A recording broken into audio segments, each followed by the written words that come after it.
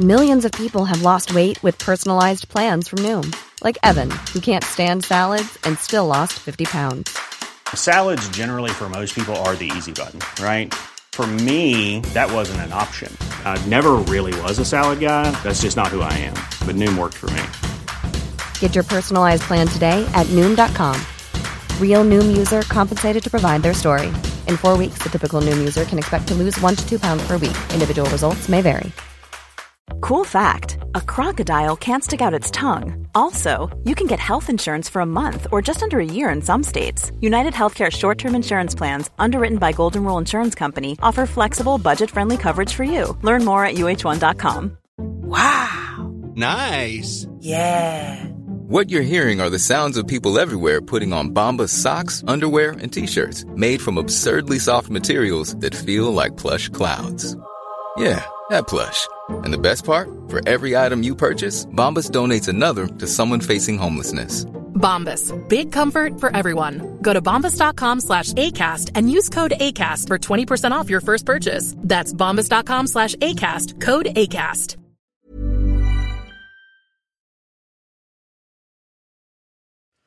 Hello, everyone, and welcome to Smashbox TV's podcast 399. Terry Miller, the disc golf guy here, alongside Johnny V. One to go till the big 4-0. Till I quit? Are you? Is it 400? You're done? You're just going to finish? That's your swan song right there? 400. Yeah, I mean, that sounds like a good number to quit on. As good as any. As good as 401 or so 405. If you're sitting here empty, well, I won't be in this chair next week. I can promise you that.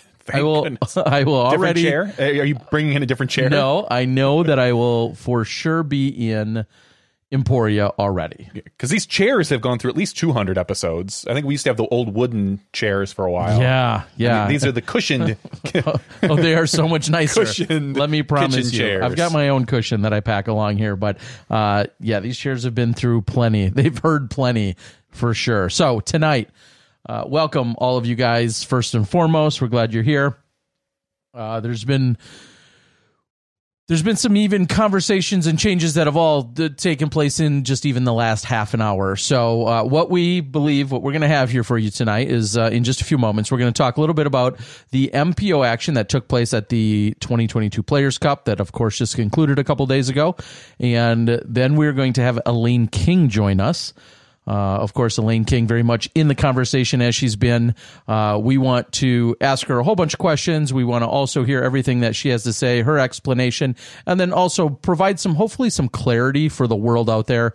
Does it need it? Does the world need clarity? I'm not sure. In this case, unfortunately, they do. And I'm going to take something that I saw earlier posted today. Someone said, if you're questioning Elaine King's intentions, then you just don't know Elaine. And I think that's a fair statement, for starters. And secondly, this is a great chance to then get to know Elaine. And we'll talk about what we saw from a perspective this weekend of Elaine's and the rules call and the caddying and Kristen Tatar and her child and all of that other stuff. We'll get to all of that. But first, we'll talk about what we saw on the MPO side. Then we'll have Elaine.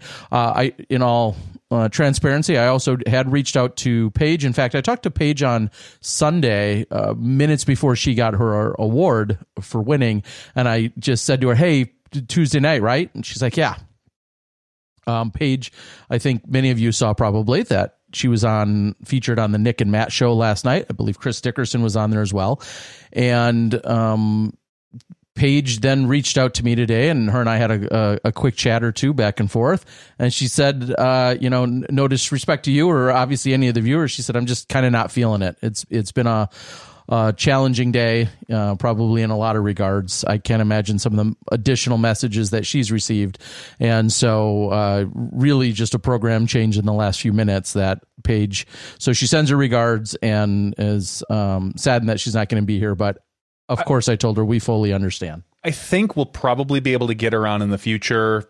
She might have another win or two. If she wins. I mean, we only take winners here. Yeah. So, of course, we expect to see her in the winner's circle more this year. And even if she's not in the winner's circle, she knows she's always welcome here. But her own personal well-being and her own, just overall happiness and Yeah, all those things. That's what mean most. And if she's not feeling it, we take no offense to that whatsoever. I want Paige to be where Paige needs to be mentally. So all good with that. So let's quickly talk about what we saw. First major of the year, obviously a lot of hype. A first-time major. Champions Cup. Let me ask quickly, though, did you feel like the play and the course and the payout and everything else, did it live up to the hype of a major? I think it did. Honestly, going into this event, I didn't feel super hyped about it. And it's a lot harder to get me hyped about any event these days when, you have to sit in front of a computer screen and talk to cameras. So you're an old curmudgeon now, right? No, a little less than that, but just it's hard to get hyped when you have to work the event, I'm sure. But once the event started, I really did feel like this is a big, important major. It's at the IDGC. It's on the beloved W.R. Jackson, or hated, depending on how you shot. It really kind of came together for me at the end, or really at the beginning of the event, to feel like a major. And it doesn't have any history. It doesn't have any real prestige yet, other than we throw a big M in front of the name. But I felt like the quality of the event was there. Talking to Robert Leonard, the tournament director, he was adamant about how wonderful this event was run. How there was, I think, literally maybe one provisional that was called, I think, the entire weekend. Maybe none. Maybe it was no provisionals, which is amazing considering, again, that's how well the course was prepped for. With all the rain, the course looked mostly in good condition, with the exception, I think, a hole one had a little lake in it for a little bit, but not much you can do about that. I felt that the PDGA and the staff and everyone did a phenomenal job at this course. Yeah, and I'll echo that, being on site, that it was, they really thought ahead and had the course prepped in every possible way that you could. There's different parts on the course, too, that I had found where you didn't necessarily... You wouldn't know it unless you'd been there before, but there were certainly places that were cleaned up and that extra care was taken into the grounds. And to know you have 2 or 3, dedicated staff members that are out there just prepping the courses, that are the superintendent of the property, making sure the courses are all great and playable. And namely for this one, for this particular event, it was awesome to see. And I think it really put our best foot forward in terms of what the IDGC has to offer as one of the 3 courses. And I think that gets lost because when you go there, there's 3 different courses that you could play. This is the toughest difficulties. Yeah, this is by far the toughest and is highly revered. The other ones are also great courses, but this is the one that's obviously been now put on camera the most and is under the biggest spotlight with the best players. But there's 2 other great courses that are also on the facility, and you have the Disc Golf Hall of Fame that's there, the Steady Ed Museum, some of those things you heard about through the weekend, but you need to, as they say, pilgrimage to the property. You need to take it all in and consume it. To go out to one piece of property and know that you could spend 1 or 2 days playing 3 phenomenal courses with a pro shop and everything else, it's definitely pretty special. And tomorrow specifically, will be the 15-year anniversary of the International Disc Golf Center's official grand opening, something in which I was physically at, along with yes, you are. Steady Ed Hedrick's wife was there, Farina, along with so many other incredible dignitaries of our sport. It was something I maybe didn't realize the importance at the time, but as the years have gone on, it's just become that much more ingrained and more valuable that I can say that I was there 15 years ago when that first opened. So, and very cool. Before we have Elaine on, because she's with us here, we just really want to quickly kind of talk about the MPO coverage, or not coverage, I'm sorry, the MPO play, and a phenomenal battle that it was. It looked, going into that final round, you kind of had to put your chips on Ricky. A little bit. I mean, that course is difficult and anything can happen. Ricky was playing well. He had a 2-stroke lead going into the round. You kind of got to feel the way Ricky's been playing lately that he had a leg up, a Raptor leg up on many people. And you know what? Chris Dickerson decides he's going to just birdie a lot to win. And bogey never. And bogey never, yeah. He birdied Chris Dickerson birdied the last 5 holes. Ricky birdied 3 of the last 5 holes.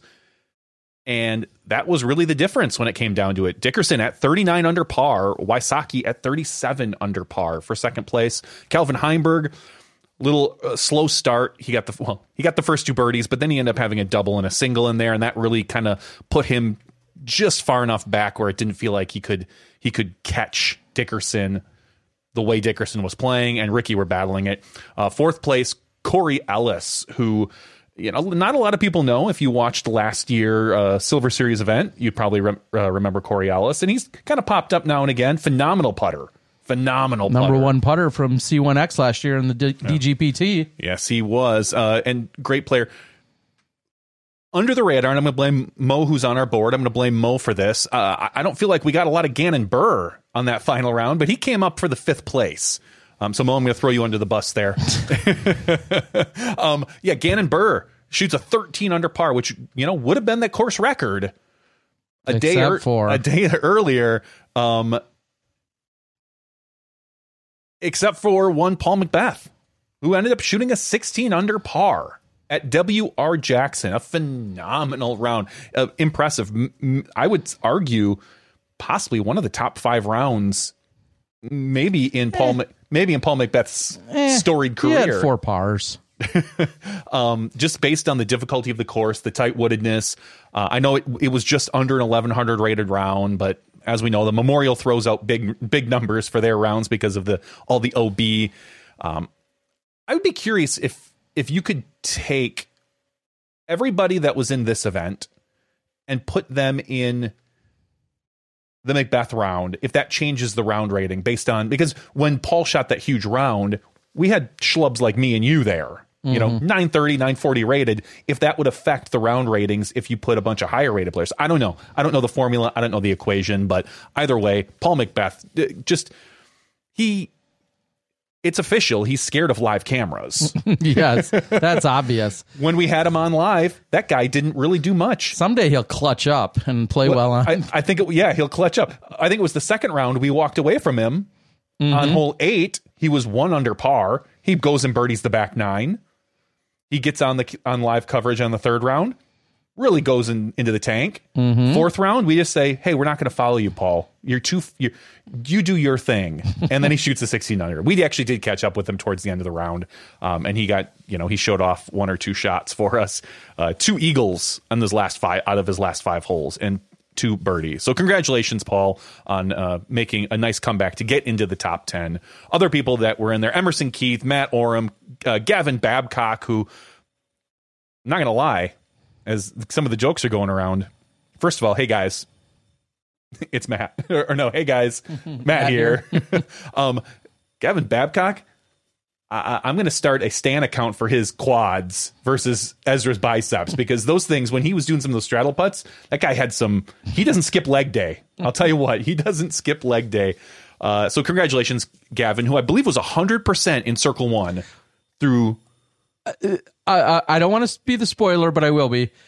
According to UDisc. According to UDisc, yes. There's always the stat. I happen to share the same restaurant with Gavin Babcock that night, along with a bunch of other great individuals. His toe was on the line. And he admitted he feels like there were 2 that maybe were mismarked. I don't recall at what point throughout the weekend, but he believes 2 were mismarked for. Can we stroke him for that? is that mismarking your scorecard? I don't know. No. But well, either way, congratulations, Gavin. What a phenomenal weekend!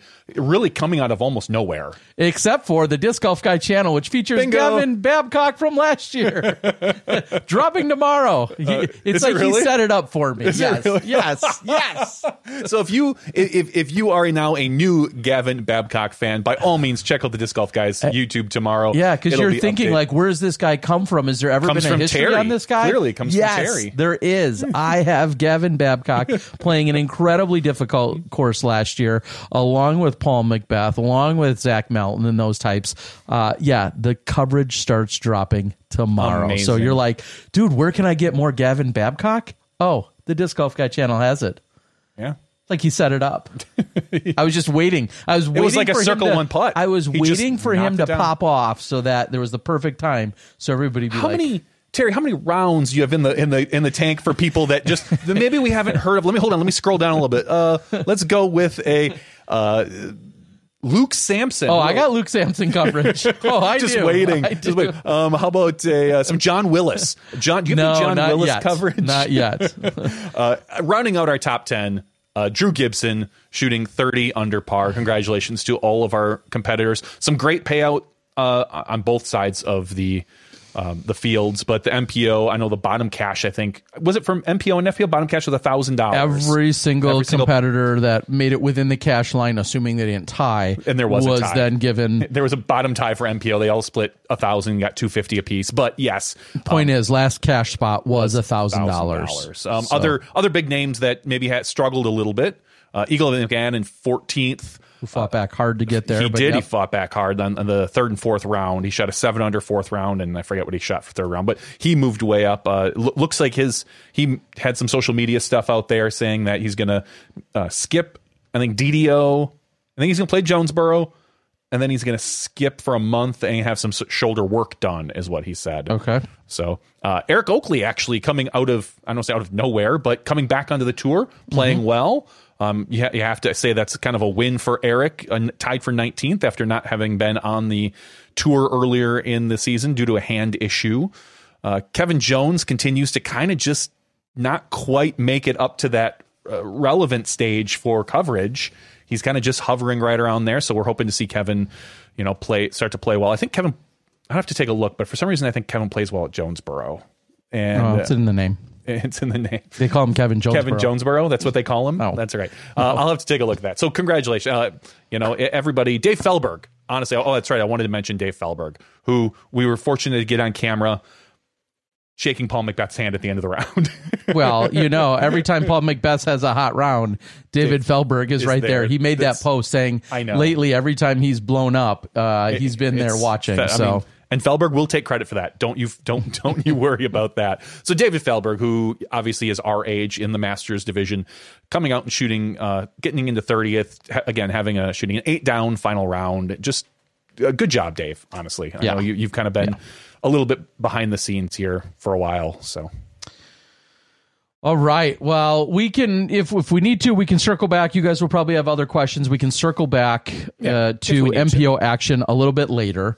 But right now, I think we're going to welcome to the show. We're going to talk a little bit about what we saw on the FPO side, along with some clarity. And unfortunately, and I'm going to say this, unfortunately, very much has, kind of overshadowed or clouded a little bit of the amazing and stellar performance and play that we've had by Paige Pierce and Kristen Tatar. But it's obviously all part of our growing experience here at the PDGA and with our relatively young sport overall.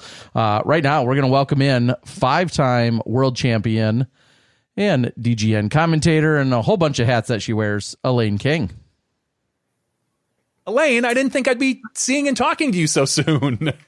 Yeah, you were just here in Milwaukee. I just saw John just a couple days ago.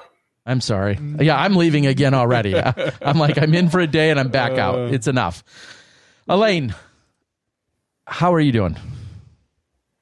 Well, today and yesterday were kind of tough days. A lot of negative social media feedback from people who apparently just didn't have the facts straight on what happened. Okay. Well, yeah, I felt like there was Kristen's post yesterday, which, said what it basically said and kind of gave a very quick summary, more or less just saying, hey, I'd like to, my daughter is awesome. We had a situation that just, and she handled it like a champ is really what she had said. Not a lot of details behind that. And a lot of people took that and ran with either their own details or secondhand details or things like that, when really I felt it was just an appreciation post for her daughter on how well she handled the situation. So yeah, and then from there it was right into, and then eventually Charlie over at Ulta World had then released an article that kind of talks about we'll say the elephant in the room, the main conversation here tonight, which is how everything unfolded with regard to the Kristen's daughter, Isabel, and the caddy situation and your involvement with it. So as always, we appreciate you joining us. I'm sure there's plenty of people who think this is the last thing that we really want to be talking about, but more than anything, we're very concerned about laying out all the facts. And then I feel like it's fair to have a conversation from there as to choices made and whatnot. But it all starts with laying out the actual facts, because we've been on the internet long enough to realize there's plenty of non-facts that are available. So let's start with those, which is, I think the easiest ones maybe to start with are, what are your official positions, and where do various lines get drawn in terms of hats that you wear, positions or hats that you wear within the PDGA, within the Disc Golf Network, and so on and so forth? Let's start with just laying a few of those out on the line. Wow. Okay. Well, first there's me, Elaine King, the disc golfer. 5-time world champ with 300 and some wins. Playing for a long time, love play in, a variety of different divisions, but I try to play FPO if I can. Mm-hmm. And, I think that's my main persona. I mean, of course, I have a living where I work as a consultant in pharmaceutical manufacturing. So that's another hat that I wear. I am on the PDGA board of directors. And as such, I do work on committees and, help develop policy and, support the growth of this amazing sport by contributing to the organizational arm of it. I also am a guest commentator, I guess, on Disc Golf Network. And so there will be, I think, 7 broadcasts total this year where I'll be doing some commentary on the FPO. And then if you want to get all inclusive, I do write for Disc Golfer as a associate editor, 4 issues a year. And that's a lovely print magazine. So I'm doing various and sundry things with my time. I don't have a whole lot of free time, but really loving, just enjoying being in different parts of disc golf and, all the various aspects. And then even one more, which is, again, maybe a sub note or footnote to all of that. In addition to that, in your playing career, also a sponsored member of MVP. And I only bring that up because within being on the board and with serving in various committees and whatnot, the PDGA is seemingly very adamant about at least disclosing and or announcing or claiming any potential conflicts of interest. Is that a fair way to put it? Oh, it's very important. And in fact, every year, each director needs to fill out a conflict of interest disclosure form. And those are available on the PDGA website. And you can find out what potential conflicts of interest, do exist. And if any subject comes up where you could potentially have a bias, you first have to disclose, well, hold on, I'm, involved with this, or I've got shares in that, or I'm a director in that. And then, the group decides, is that a conflict or is that not a conflict? And if it is a conflict, then, there are rules about, you cannot vote on the subject. You may or may not be able to participate in the discussion, depending on whether you can add some factual, elements to it versus not being able to, influence people's opinions, for example. That's not allowed. So just about everyone involved in any organizational arm of any disc golf anything typically has a lot of overlap. And so there are, potential conflicts of interest. Yeah, and I say that all the time. I was just talking to another good disc golf friend of mine tonight, and fair or not, we always say the person that has the most potential conflicts of interest are also probably the people that are just getting stuff done within our sport. There's the most experienced. The most experienced, but you have your hands maybe in a bunch of different cookie jars, but you're also the person or set of people that are actually getting work done rather than just sitting around and talking about who should be doing what. Yeah. And I think for that reason, it's easy for potential conflicts of interest. And if they're disclosed, then, everybody moves forward from there. So I did want to set that up as well. So this weekend, you were commentating, of course, for Disc Golf Network, which as you said, you're doing for about 7 events this year, and commentating on the FPO side and doing what we call the color commentary along with Ian Anderson. And let's break down round number 4. It was at some point in which we'll say, dawn on you, or how did it come about that you recognized that Kristen's daughter not only may be of under the age of 13, but then also may not be accompanied by another person? How did that even hit you, so to speak? Well, it was after the players finished holing out on hole number 2. The cameras had a nice close-up of Kristen and her daughter actually was trying to pick up Kristen's bag, and then Kristen took it from her. And so when I saw that, a whole bunch of things went through my mind. The first one is, well, did Kristen take that bag from her daughter because she knows her daughter's too young to caddy?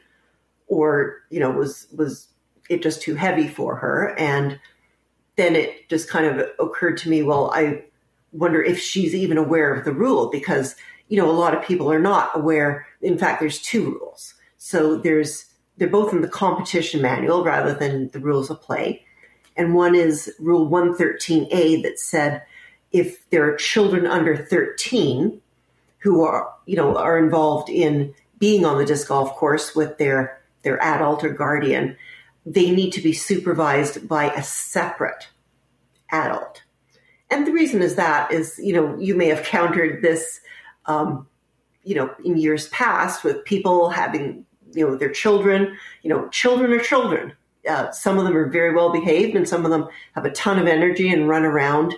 And, of course, the way all the rules evolve is things happen. People provide comments or complaints. The rules committee thinks about it, tests out different rules, and eventually comes to, in this case, it's the competition committee, would make a decision on what seems fair and just to make sure nobody has a competitive advantage and nobody is unduly distracted or courtesy. So it's a few years ago, actually, that 113A came into effect.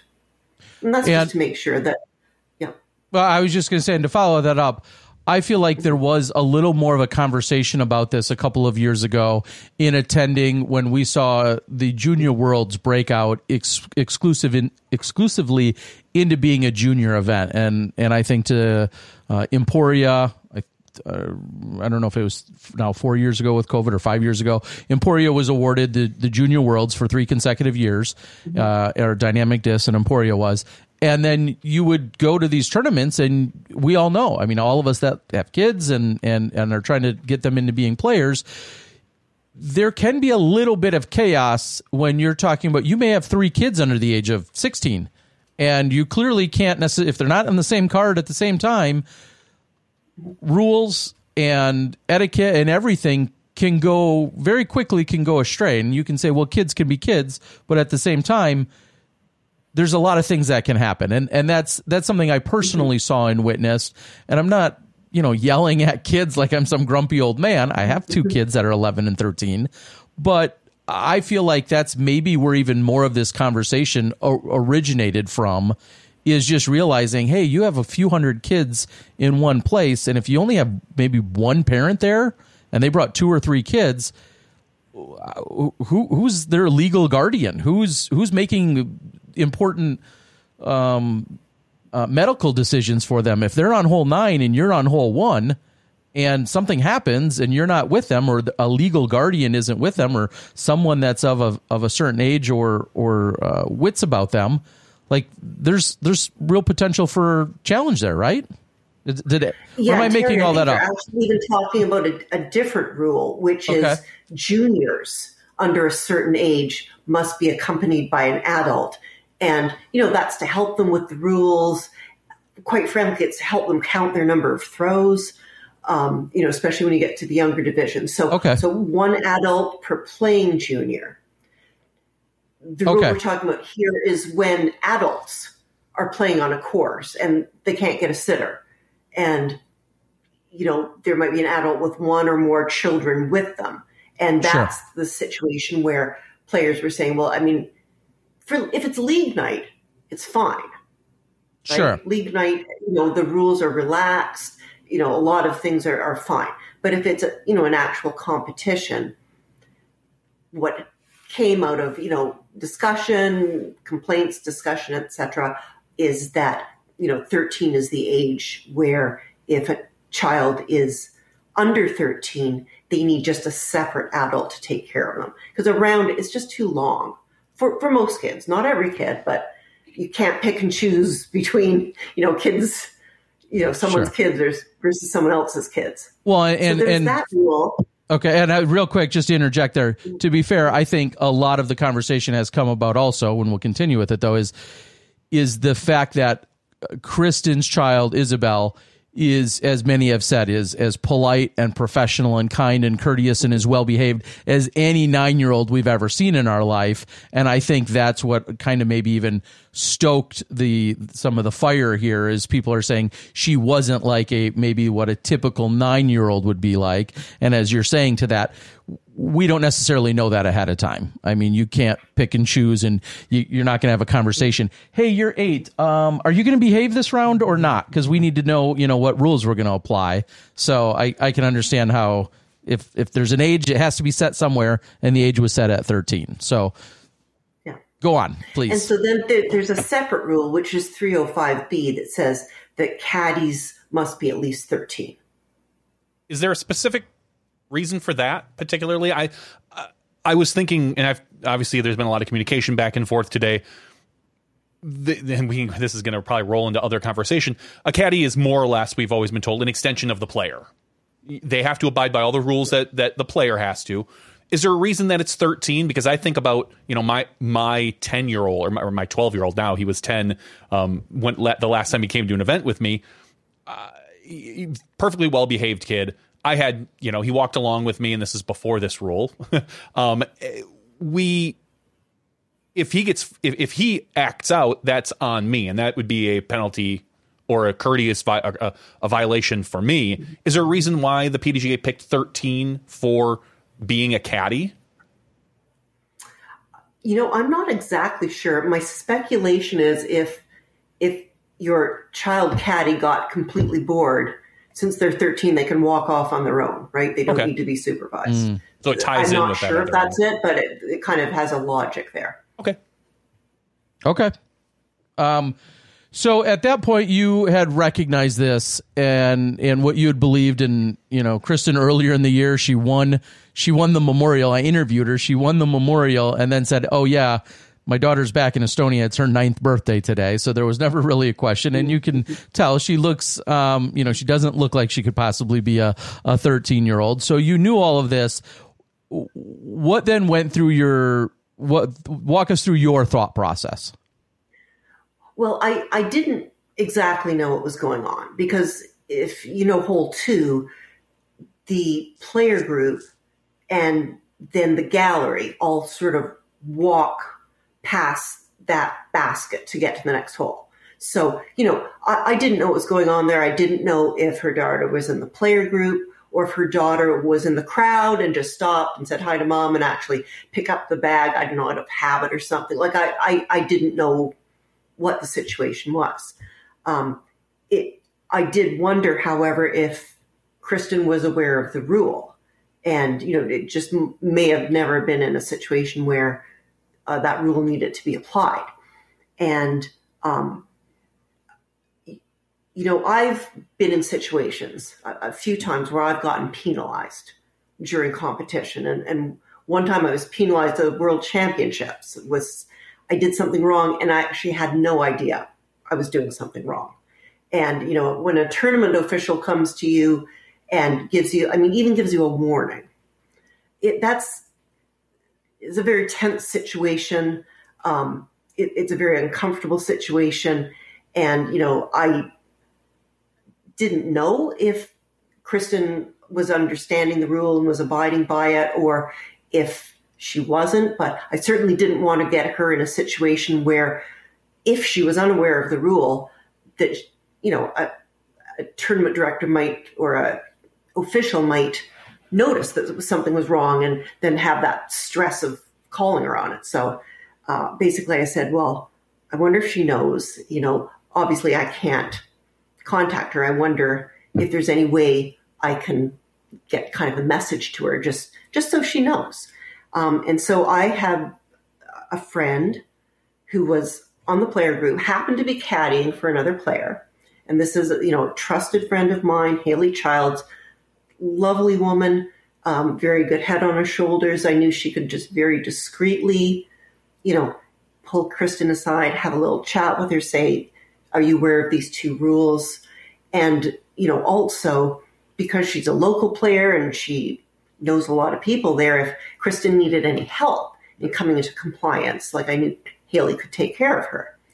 And so I sent her a message, and, you know, indeed, Haley, you know, in due course got the message and was able to just quietly, you know, show Kristen, you know, like the two rules that I just said, like, are you aware of these? Because, you know, I don't want any penalty to be incurred. And so then, as it turns out, Kristen was not aware of those rules. And so that enabled her to, you know, pull on some resources, as I understand it. You know, this is all hearsay. All I know is, you know, after that point, we didn't really see Kristen's daughter with the group, and Kristen continued to play on. I think she deuced the next hole, and she, you know, hit the gauntlet of number 5 and almost deuced it. And, you know, everything just seemed to be absolutely fine. So my intention was to just, you know, I didn't know what was going on, but just in case Kristen was unaware, I just wanted to get some information to her so that she could be empowered to get into compliance if she wasn't, or if she knew the rule and everything was okay, she could say, oh, no, it's no problem. And it could just very quietly and discreetly be taken care of. How did that work out for us? Well, you know.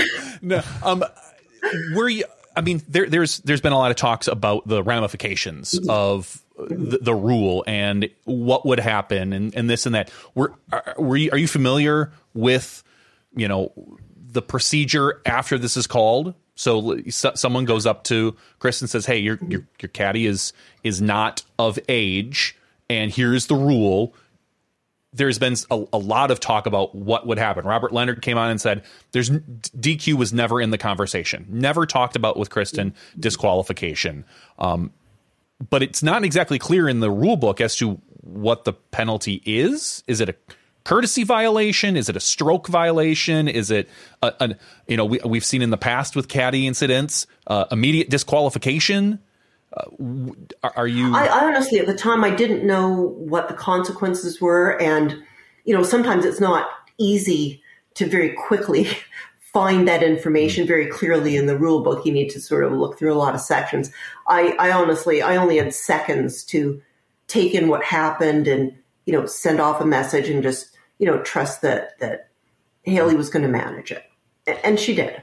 You know, so she was able to just, like, with all of that explanation, a lot of the criticism has come from the fact that, to me, I'll be brutally honest, the optics are part of this, and the optics are you texted Kristen's number one competitor, and that gives the perception that you texted Haley, Paige's caddy, as if that were ammunition or some form of advantage to put into Paige's hands, and that there was a malicious intent there. That's what is the absolute knee-jerk, immediate reaction for everyone is, you're mad, you personally like Paige, or you want Paige to outperform or do better than Kristen. Therefore, let's equip Paige and Paige's caddy with this damaging information or rule update. That's how it's perceived by so many. And so to that, you would directly say, well, I mean, nothing could be further from the truth. So number one, like, I cannot in any world imagine Paige herself, calling out a violation on a player without, giving them a chance to correct the situation, if that was at all humanly possible. And, and if you know Hailey, you will know, she's a wonderful human being. If she can, help someone, she will help someone. I understand it's kind of weird that the only person I could get in touch with was, just happened to be Paige's cat. But it's because I know Hailey, and I know she would attend to the issue very discreetly, as she did. And I mean, there was no penalty called. Everyone helped and all that. I felt like if I didn't say anything and then an official call was made on Kristen and there was some sort of penalty associated with it, I would just feel terrible because I could see that it had the potential to happen. So, well, real quick, you texted. I'm not that old. There's no pagers. You texted Hailey.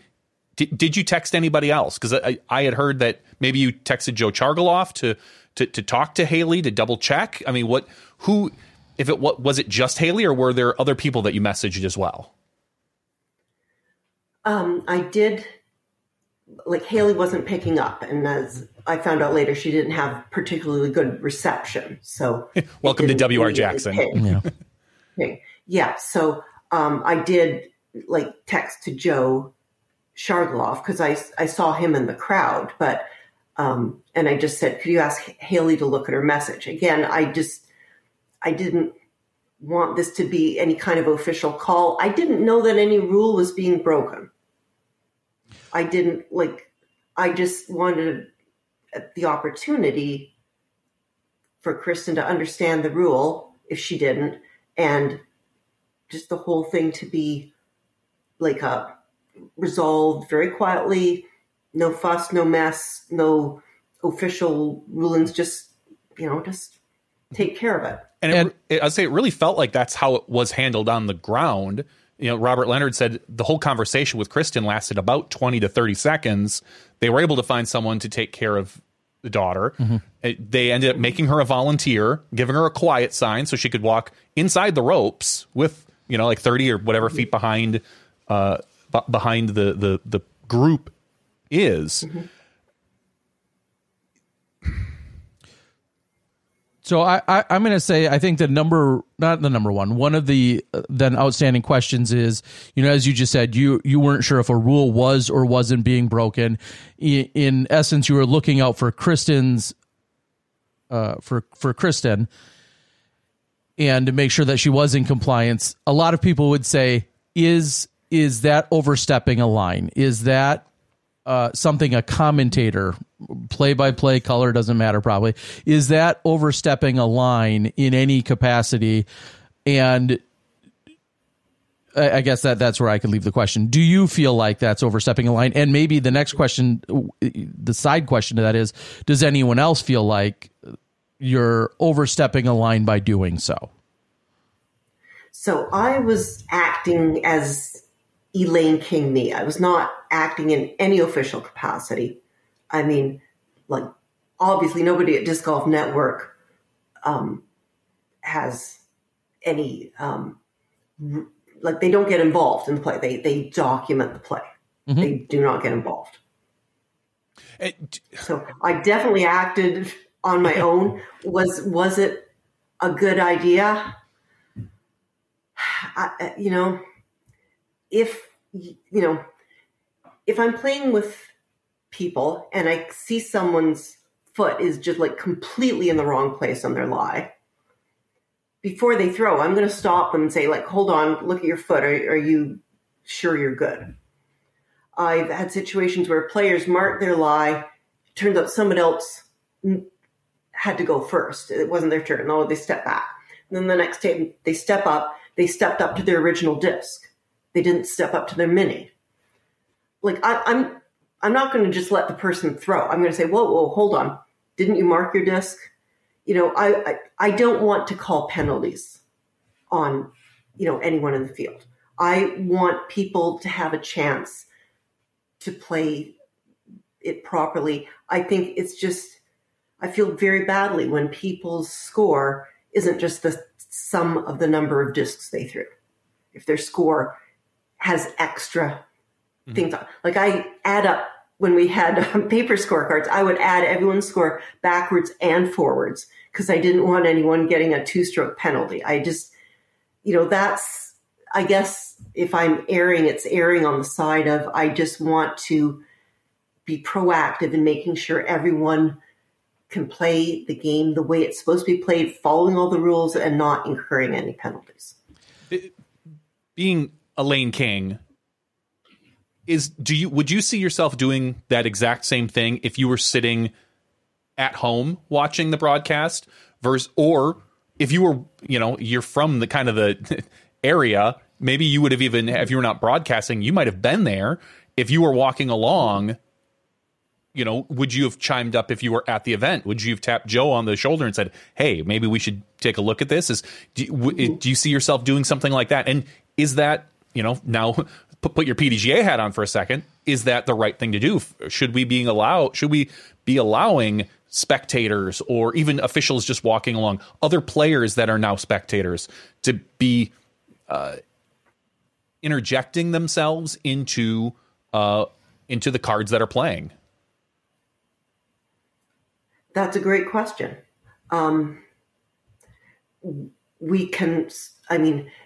It's very clear in the rules that people who are not part of that player group or an official cannot make a rules call.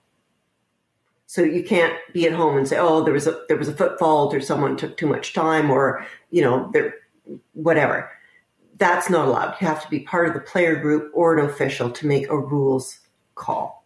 So you can't, and this, sorry, I'm going to take this on a side tangent because I don't personally know. If we're all sitting at a backup on hole 12 and, Ricky and everybody walk up to the second card and they see somebody, and it's the second card that's watching a player or the first card watching someone from the second player card make a mistake, is the first card allowed to make a call on the second card?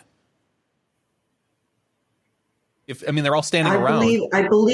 I believe they are. Okay, so it's not just the card that's able to make the call. It is other players in other player cards. Group, like the player group. Okay, so the player pool, we'll say, not group. Okay, I wasn't sure because obviously when a player gets off the course, they might come back and follow the lead card, and if they're, if they see something happen, that could cost. If I'm first out of cash, and I see somebody making a mistake, and I call them on it, I'm a player.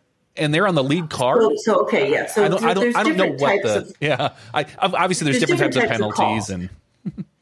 I know you can call courtesy on other players because other players can be discourteous to people in different groups. Sure.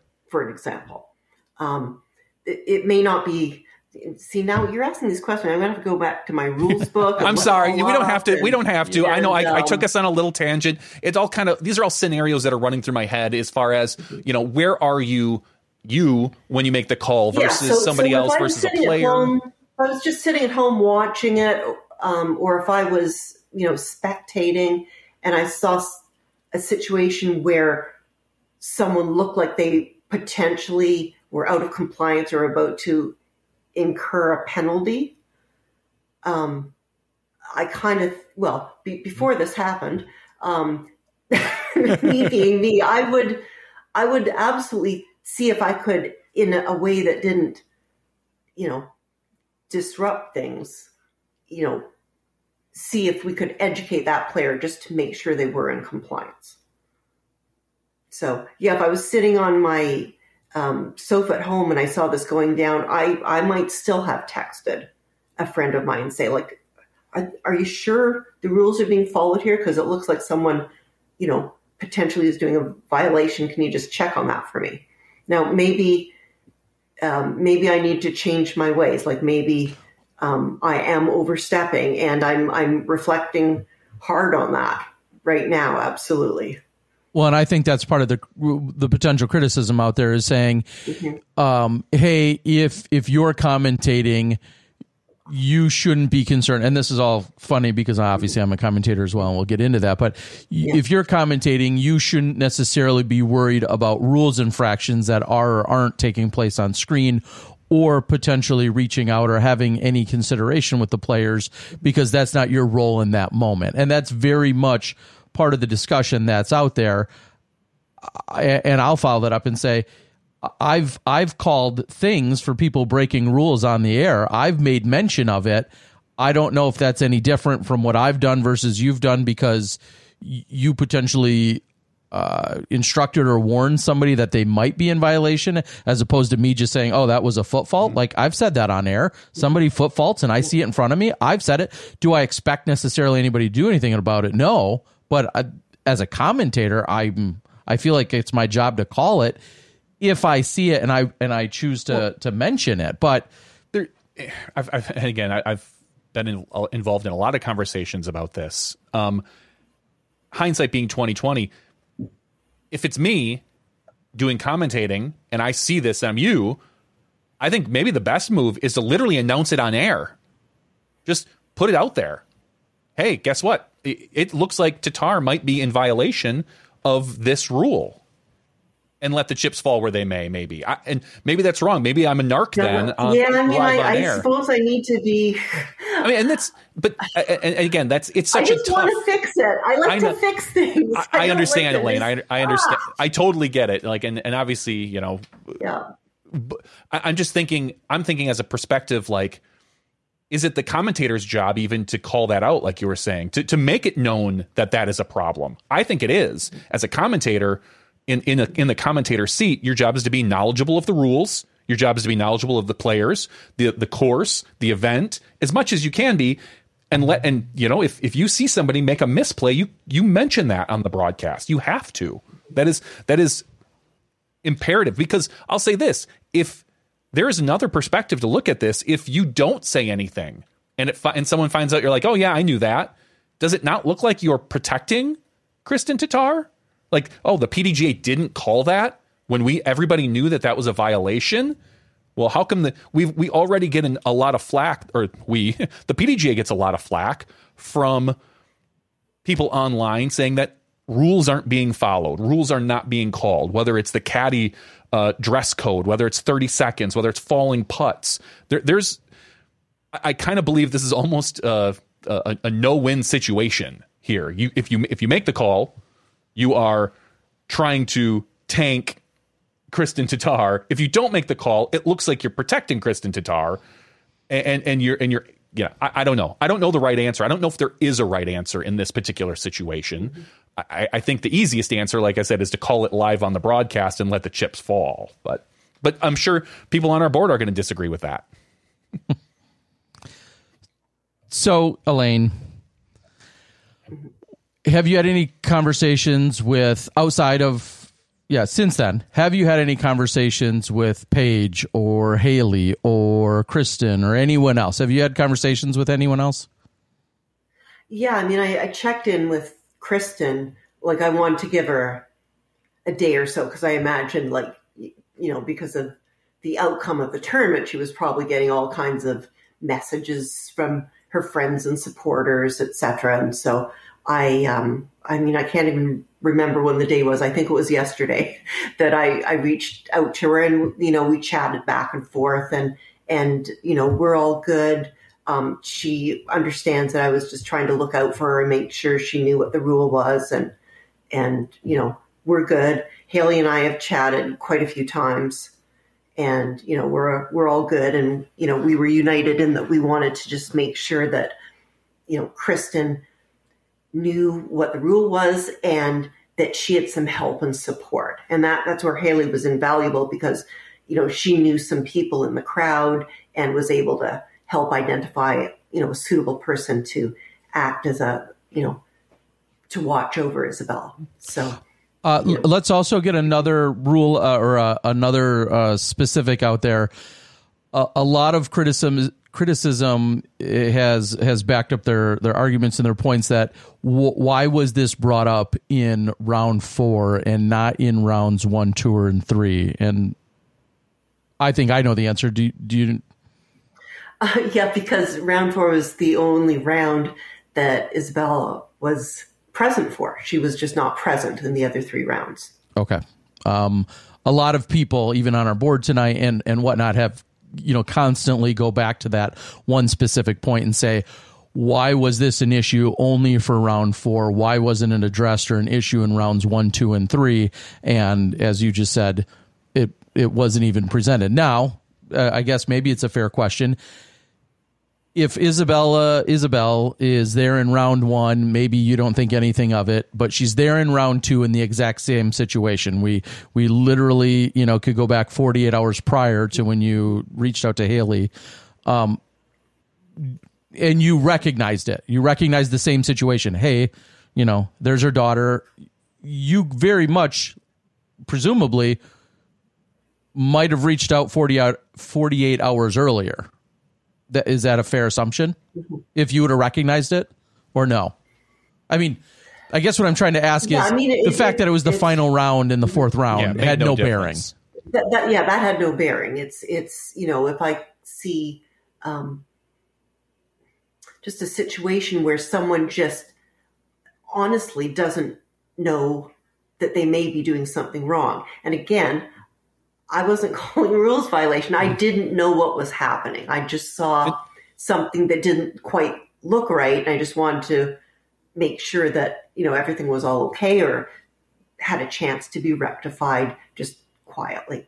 And to be fair, so, it doesn't matter what round it was. That probably would have gone down exactly the same.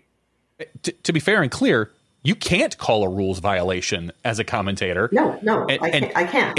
I can't see everything. You'll only see like a tiny bit of what's there. And there was some questions because right now the PDGA has a rule that says you can't use video evidence to make a rules call. And that's not what this is anyway. This is different. There's no way you can use video evidence to judge a picture or a video, OB, foot faults, anything like that. That's not live, not post, not anything. That's just not acceptable. It's by the PDGA rules. And as we know, that's not what this was. This was you seeing something that could be, in theory, a perpetual issue and notifying somebody on site who then would have to witness it themselves. Because even if you texted a TD about a 30-second, play a scenario, and we'll even leave you out of it. Say Jeff Spring is sitting at home watching one of our broadcasts. He notices that a player is taking well longer than their 30 seconds. Pick any player you want. And he texts, is it his, being the tournament maybe, or the tour CEO, is it his prerogative to message someone on site, whether it's a TD or official, to say, hey, this card is clearly taking too long. I can see it on site. Is that an acceptable solution, and have someone go and monitor that card? Clearly he's not making the call, but is it even his prerogative to go and do that? Where are we drawing lines as far as what is or isn't acceptable? I thought of scenarios that you have run into, Terry, where if we're talking about how media should not be interfering with the play. How many times have you caught a miscalculated scorecard in post-production, Terry? A lot. So you take a picture of the scorecard at the end of the day so you can do your graphics, and someone has a 4 down on the card, but you notice that it's a 5. The player, maybe someone misscored the card. What is your obligation? What do? Do you contact the TD? Do you contact the player? Do you contact the card and say, hey, are you sure that so-and-so had a 4 and not a 5 on hole 7? Yeah, there's always been various ways things like that have been handled. What is, whether it's reaching out to a player or reaching out to a tournament director or whatever the case might be. And that goes into a whole, the idea of video evidence versus just flat out turning in the wrong scorecard. Was the wrong score written and recorded? Was how did it arrive at that?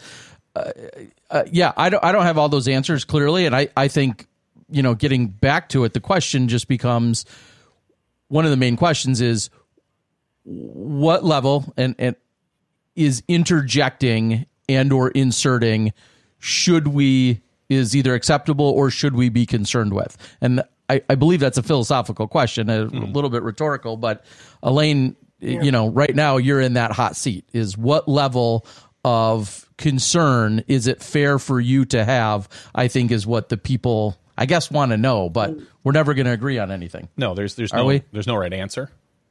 So, so your intentions. Yeah, I mean, the longer this goes on and the more I reflect about it, the more conversations I have, I'm starting to slowly come to the conclusion that, I guess my empathetic nature is kind of working against me. And I mean, it's very hard. It's very hard to just watch a situation that could potentially end up with someone getting a violation and without them, doing something, willful or circumventing or acting in bad faith. It's just very, very hard to watch. So this is probably, this is definitely a very big learning experience for me. I just could never, ever have imagined, ever in my wildest dreams, that this just quick little text to my friend and a little conversation could end up being an incident. Like, I was trying to avoid an incident. It's just, but, I definitely don't think I would ever do anything of the type again. I'm not sure that what ended up happening in the course of the round would have changed. I mean, someone would have eventually noticed that, these two rules weren't being followed. And inevitably, Kristen would have been, notified of that by, most likely an official, and had to take the same action. Yeah, I mean, I don't know about that, honestly. Honestly, I don't know if anyone would have noticed. It's such a new rule. I don't know if anybody would have noticed that during the round, but it certainly at some point probably would have come up at least after the round, because at some point someone would figure that out. I don't necessarily know if it would have come up during the round, but I'll say this: if you put two and two together and arrived at the conclusion that you did, that then prompted you to take some kind of action, clearly somebody else could have arrived at the conclusion just as you did. Like, I don't think that's crazy to assume that much. And I think, again, as you're saying, your attempt was in good faith to thwart the idea of her potentially getting penalized later if she was in fact breaking the rule. Your intent was not to disrupt play or to disrupt the round. But that's unfortunately did all correct. that. Well, right. I'm just saying, unfortunately it did, but that wasn't your intention. I mean, that mistakes. was not my intention. Clearly, I don't even want to say mistakes were made, because I don't know if it's a mistake yet. I'm not sure on the right answer, where we stand yet. But I think that at silver lining, maybe this brings up other issues and more clarity in the PDGA. Maybe we will get some hard and fast rules about this. Maybe, there's been, again, a lot of talk about the caddies. How come the PDGA doesn't call specific things? And dress code was one of them that was brought up this today and yesterday. We saw on live coverage, Babcock's caddy looked like, to me, was wearing a T-shirt with his name. And I don't know. I didn't check the tag on. I wasn't there. I don't know. Someone said it was a cotton/performance tee. Can't argue. You look at Brittany Dickerson, who was on the course. She was in that, caddy/support person role. She had the badge. Her attire did not meet FPO PDGA approval. It was a tank top. And if you read the rules, the dress code, I actually have it pulled up right here. It says here, no T-shirts are allowed.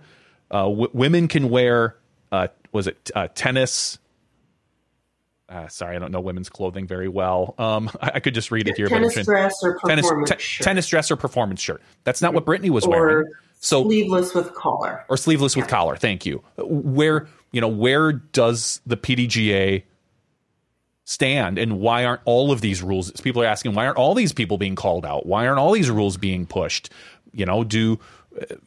How do we check IDs for caddies? My 12-year-old, Elaine, I think maybe you saw him. He's 6 foot. My 12-year-old is 6 foot tall. He's huge. There is no way anyone would look at that kid and think he's 12. How do they know? What can we do in the future to make sure that these are being abided by? Do we need to have players register caddies ahead of time? Hey, these are the people that are on my registered caddy list. Do we need to have people register to be caddies? Should we have at the beginning of a season, you send your information to the PGA and say, hey, I would like to be considered for a caddy, because I'll tell you what, in a few weeks, I'm going to go to USWDGC, I'm hoping, over in Madison, and I want a caddy for somebody, I think. Just hang out and chat and pick up someone's bag and walk around on one of the couple lead cards, first, second, third. I don't know who. I don't care who. But I'm not, in the future, that might not be allowed. Should you register to be a caddy? These are things that I think the PDGA now maybe might have to look at and get some clarity on. I don't know. So what do we do from here, Elaine? Oh, gosh, Terry. Well, I'm older and wiser. I definitely do want to apologize to everyone who got upset, was concerned. I truly know in my heart of hearts I was just trying to prevent an incident. But, that didn't work out. And I also, honestly, I truly believe in my heart of hearts. And I know that I'm sure that a PDGA official or other tournament official would have recognized the fact that Kristen had her daughter with her. And eventually, hole 1 and 2, like the crowd kind of follows the same path as the players. When you start to get on some of the later holes, the crowd tends to peel off. And, eventually it was going to become very obvious that, she was following the crowd with no adult supervision. And so I think, the conversation would have happened with Kristen, and this idea that we needed another support person to take care of Isabel. I think that would have happened. I'm not a rules expert. I know the rule book pretty well, but we've got marshals out there who are experts through and through and read the rule book off. And I'm sure it happened. The other thing that could have happened is, the network could have continued to show lots of scenes of Kristen and her daughter. And then, of the thousands or 10,000 viewers, many of them are parents. Many of them have had to arrange childcare for this local C tier that they just played. And so people would be seeing that and going, hold on again, is the rule that's being applied to me in my C tier being applied here?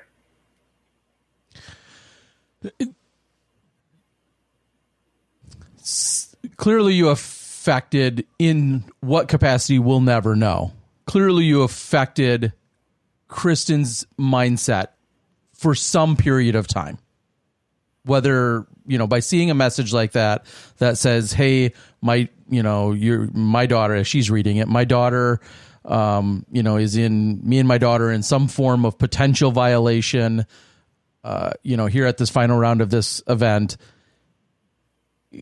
Any mother, any person, doesn't have to be just a mother. Somehow, some thoughts are conjured up in her head, anxiety, stress, whatever. Now, whether that was for 30 seconds or the next 3 hours, I don't know if anyone will ever know. Do you feel like there was a better possible time, or did the thought occur to you, hey, this might be a violation, and maybe I'll hold off until the end of the round to then inform her of the potential violation? Well, what good would that have done? it would not have potentially provided the stress and the anxiety. As you're saying, somebody else could have noticed it, and then maybe a stiffer or harsher, result could have came about. Because at the time, we didn't know what the penalty was. Yeah, or what it could be. Yeah, and so I guess my point was, some are asking then, could it have just been something that essentially, I don't want to say it was just overlooked or swept under the rug. I don't want to quite use those phrases, but could it have been potentially and then become a teachable moment after the fact? I guess that's what I feel like a lot of people are kind of going with that mentality, because she was polite, kind, courteous, not disturbing, blah, blah, blah, all of the qualifiers. And they're saying, hey, you should have just left it be and instructed after the fact. Someone should have instructed after the fact. How do you react to that, take on it? Well, I mean, what is being suggested there is if, we just decide not to apply the rules in some cases and do in others, which kind of goes against your earlier point that people are watching and saying, I'm seeing rules violations. Why isn't anyone calling them? So, it's ultimately up to the player group to call violations that happen within their own card.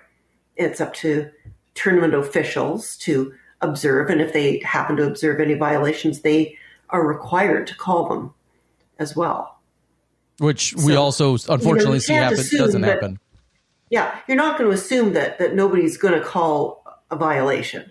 You're going to assume that someone most likely will, because they're supposed to. So I guess I'll follow that up. That's not just as specific to Kristen as it is to rules in general. I think one of the biggest conversation pieces comes from saying, people are saying we're worried about this rule, or this was brought up and this was made an example of or discussed. Why aren't we more strict with what feels like a bunch of other rules that are being ignored? And I understand that's a little bit of a general question, but why do you suppose that is? Why are 30-second violations becoming more and more common and not being called? Why are other rules? You play professionally as well. Do you have a reason or a thought as to why we're not seeing more rules calls being made, just generally speaking? Oh. It's interesting because I sort of feel like people are getting more compliant. Okay. Because I think we're having a lot more conversations about rules calls because there's more content of disc golf that people can watch. And we're getting, tons of discussions on this very point. And of course, the rule, especially the one on time, has changed. So it used to be 30 seconds after all distractions have ceased. And now it's just 30 seconds after it's your time to throw. So that rule has gotten more stringent.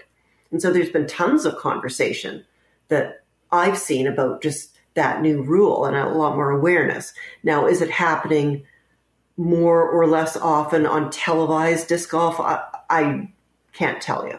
But I sort of feel like in my local scene, that people are a lot more aware of the rules and are abiding by them much better, I think.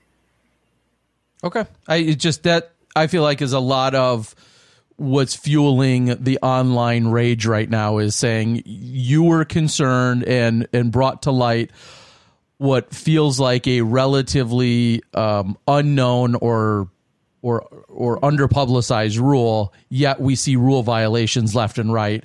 And where are we going to draw the line, and why are we not calling and or acting upon all these other, wildly obvious rules? And you were, I don't want to say cherry picking, but you were tuned in on a very specific, but yet somewhat unknown and newer rule. That seems to be a lot of the conversation piece out there. It's funny because I see I see two different styles of people out online. I see people who are adamant that every rule get called. And I see another side of people that are like, hey man, it's disc golf.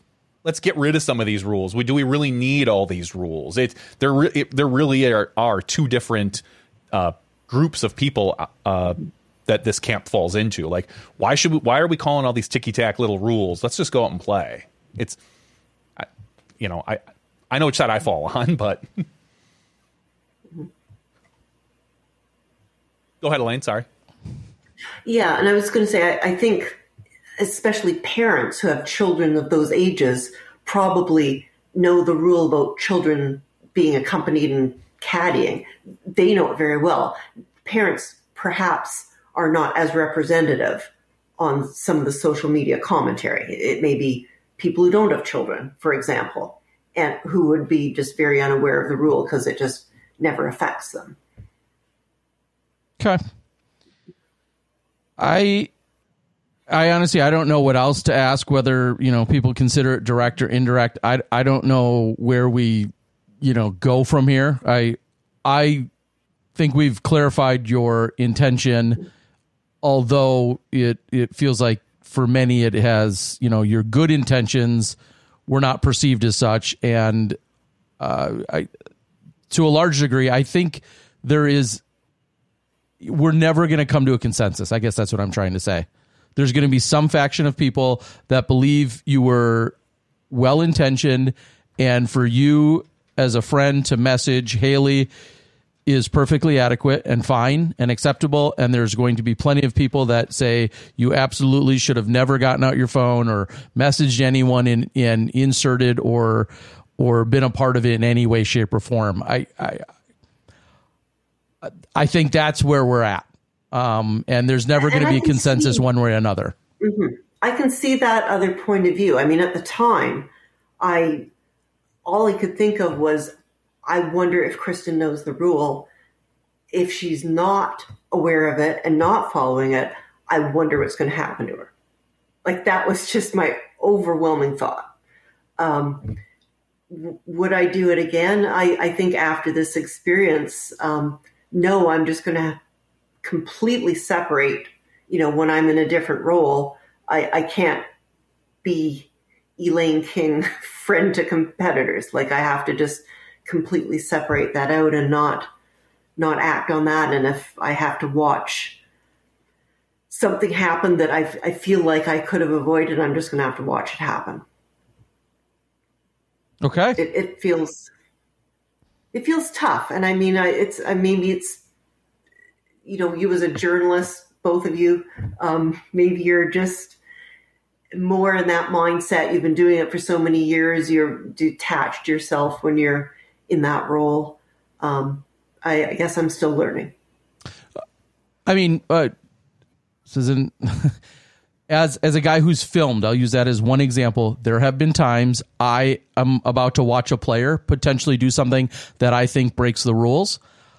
It's very tough. As you just said, I generally am quiet, but then also 2 minutes later, when somebody throws OB into the water, I'll let them use my monopod to retrieve their disc. So like we do have some funny, and I know that's not a rules violation, but my point is we do have some funny interactions that are not always obvious and cut and dry. And I'm not trying to make excuses for anyone, but you, if I understand you correctly, you were not trying to act as a PDGA board representative. And I think a lot of people are really hung up that they think a PDGA board representative who's doing commentary should have no insertion in this conversation.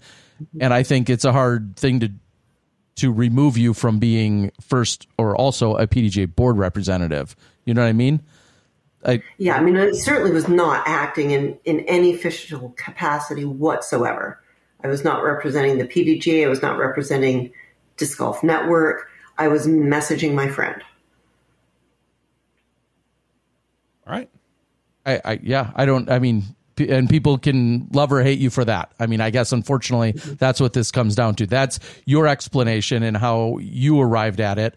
And people can agree or disagree with just that. I mean, I guess that's quite honestly all I can say about it. Right? Elaine, I don't even really know where to go from there. I mean, I feel like we've now discussed, I think, every angle of this. A few times, sometimes. A few times. I mean, yeah, I was going to say, it goes without saying, you've apologized to Kristen and to the group, and maybe to spin this in a slightly more positive way after all of that, is what did you think of the overall event and the experience, knowing you're familiar with Jackson, knowing you're familiar with the property and the play, the way it shook out, Paige's, ascension throughout the rounds, all of that other stuff. Give us your take on the weekend. Katrina's final, bogey free course setting round, record setting round. Give us some of your thoughts on that. It was the most exciting round I think I've ever witnessed. It was, starting with, the dedication of the pavilion to Bill Old Man Wallace. I mean, we were just in tears in the booth with just that heartfelt dedication, by Mike Downs. Then to, watch the drama of the back and forth of the lead changes. And as you're saying, like Katrina's amazing charge to get her like well up into the cash, like the high cash spots was amazing. And then like the drama as it folded out to the end. And so many times we thought, that the result is obvious. The result is obvious. This is going to happen. That's going to happen. And then, the very unexpected end and then, the emotional speech that Paige gave, it was emotionally draining. It was just packed with the most amazing play and excitement and drama and human emotion and, just riveting. Do you, this situation aside, do you envy or regret that you weren't there as a competitor yourself as opposed to being in the booth? And I don't mean to. It was just absolutely killing me. I just wanted to play so badly. It was less bad when it was raining there for a while. I was starting to feel better about things, but it was really tough because I love that course, and I tend to do well on that course because it's not just a distance course. So very, very tough to not be down there in the action.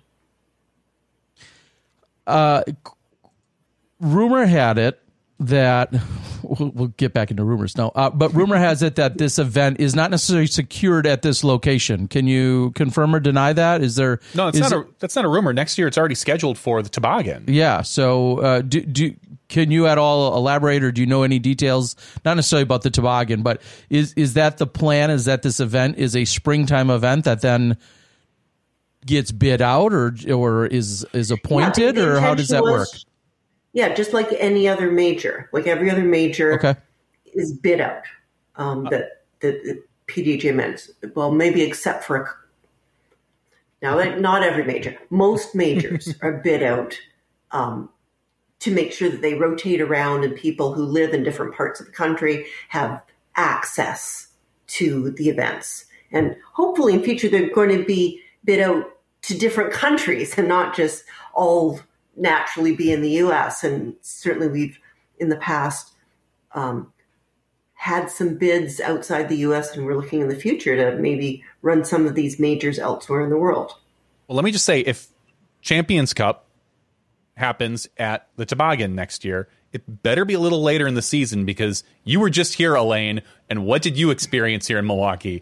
28 degrees and cold, a little chilly, and snow. And it snowed here this weekend. Literally, right? No, we had snow Monday morning. There was a small coat of snow that was gone by Monday afternoon. But it's going to be interesting having an early season major where it is going to be, because again, if it's going to be anytime in April in Michigan at the Toboggan, that sounds like a recipe for some rough conditions. Mm-hmm.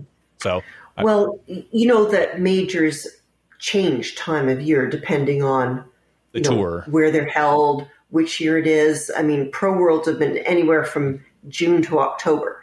Yeah. Women's Nationals was in May. It was in September. It'll move around presumably to a sensible point in the schedule. And, the local tournament directors, often when they have a bid package, they have to indicate what dates they prefer. And very often they have an explanation of, the ground is always wet at this time of year, so we have to have it later. Okay. What will you be playing next? I'm playing the Azalea Open on the weekend. It's a B-tier, Castle Hayne, North Carolina. Okay.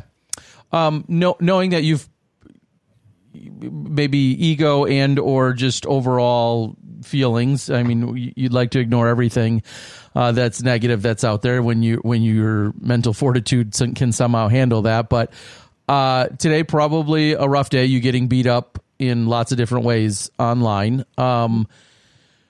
It blows been there, over. done that. It blows over. Trust me. We've all been there. I'll just say I've been there, done that plenty of times. But dare I ask, was there anything that you chuckled at that you actually found funny, or not so much, or did you see anything? Oh, well, I mean, I tried not to look at social media very much. Okay. I wasn't successful, but I tried not to. Okay. To quickly go there, what is the furthest? I don't want to say the most wrong take, because I think we've kind of covered that. No, none of that. We don't need any. Any parting shots? How about that? Any parting shots before we let you go tonight? Oh, boy. Well, I mean, thank you for inviting me on the show.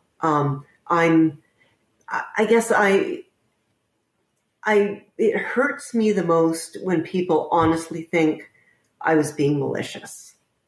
That just really hurts me, because that's so much just the opposite of what I was trying to do there. So I know that not everyone is going to come away with the view that I'd like them to have. And, people will take their own conclusions, but I hope at least this lays some of the facts clear. And I just like to, give a shout out to Haley. I put her in the middle. I've apologized to her so many times.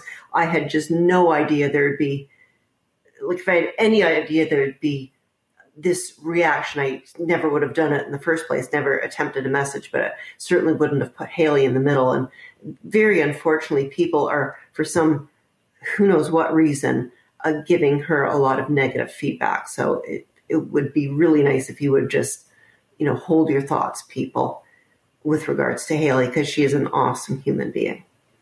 Yeah, and I'm going to just guess, knowing it's the internet, that Paige probably was on the receiving end of some misinformed negativity as well. If I just have to guess or assume as much, Haley and Paige, as the combo team and whatnot. And so Paige probably getting some of that too. So I think it's safe to say that Paige should not be getting any flack or for having. No, and she was not involved in any way whatsoever.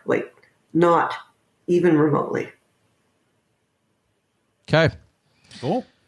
Well, Elaine, we do appreciate it. We know that it is tough sometimes to stand there and either take the heat. Yeah, take the heat and or face any direct questions. We do appreciate you giving us the word for word explanation as to how things went down, and your reflection on it now, and choices that you would make or not make in the future with it. And all we can say is we just appreciate you joining us. And Johnny and I know you personally, so yes, we do have a bias in knowing that you do have a heart of gold and that your intentions were well. And I know a lot of people will just think, well, we're silly, bias shills for you in that sense. And if they want to accuse us of that, that's fine. But we certainly did know your intentions, as regardless of how they were perceived by the rest of the world, we understood them. So we appreciate you being along with this journey, because now you know that much harder that all of this is a learning experience. And no matter how seasoned or veteran you are, or we are, or any of us are within this crew, mistakes are going to be made and tough decisions are going to be made. And some days, no matter, regardless of your intentions, it may turn out to be either the wrong one, or even if it's the right one, you may still get chastised for it. So we appreciate you being here and explaining everything tonight. Thank you both so much. All right, Elaine. I'll see you in a few weeks, probably, Elaine. Next time you're in Milwaukee. Okay. So. Next time I see you, I'm sure you'll have one more victory over Sarah Nicholson. So, or Hannah Macbeth. All right, Elaine. Have a good night. Thank you for joining us tonight. Good night, Elaine. All right. Thank you, everyone, for joining us. I'm just going to open right up and say we understand that you still may not agree, and that's fine. Mm-hmm. Like, there's no way where you can have a conversation of this nature and have everyone say, okay, yep, 100% of us all agree in one uniform direction or in unison. This still could have been done. That still could have been done. I think lessons have been learned. I think mistakes have been made. I think people realizing that, recognizing that, and having a conversation about it, and hopefully learning and growing from it is now what we can all do. Literally every one of us, whether it's people within the staff or people at the tournament or host of any tournament or myself as a commentator, all of those different types of situations and all of those different roles in which we fit into on any given weekend, I think there's something to be learned from this. And, not that she needs me to ask for it, but I would ask that everyone, put your pitchfork away and just a little bit of grace for in a well-intentioned, amazing human that made the decision that she did. She's under a microscope, and we all sometimes make mistakes. So, and you want to call me an apologist for it, go for it. I don't care. I'm with you. 110%. We Thanks appreciate to everybody who super chatting. Yeah. That the super chat button does still work. What? Although I'm not 100% sure. So if we could get a few more of those, it would be much appreciated.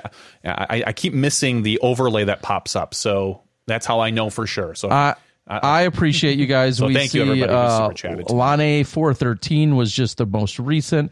I don't know if they all pop up for me. They don't anymore. It sounds like they go away. But seriously, we really appreciate anyone jumping in and supporting us in any capacity. Always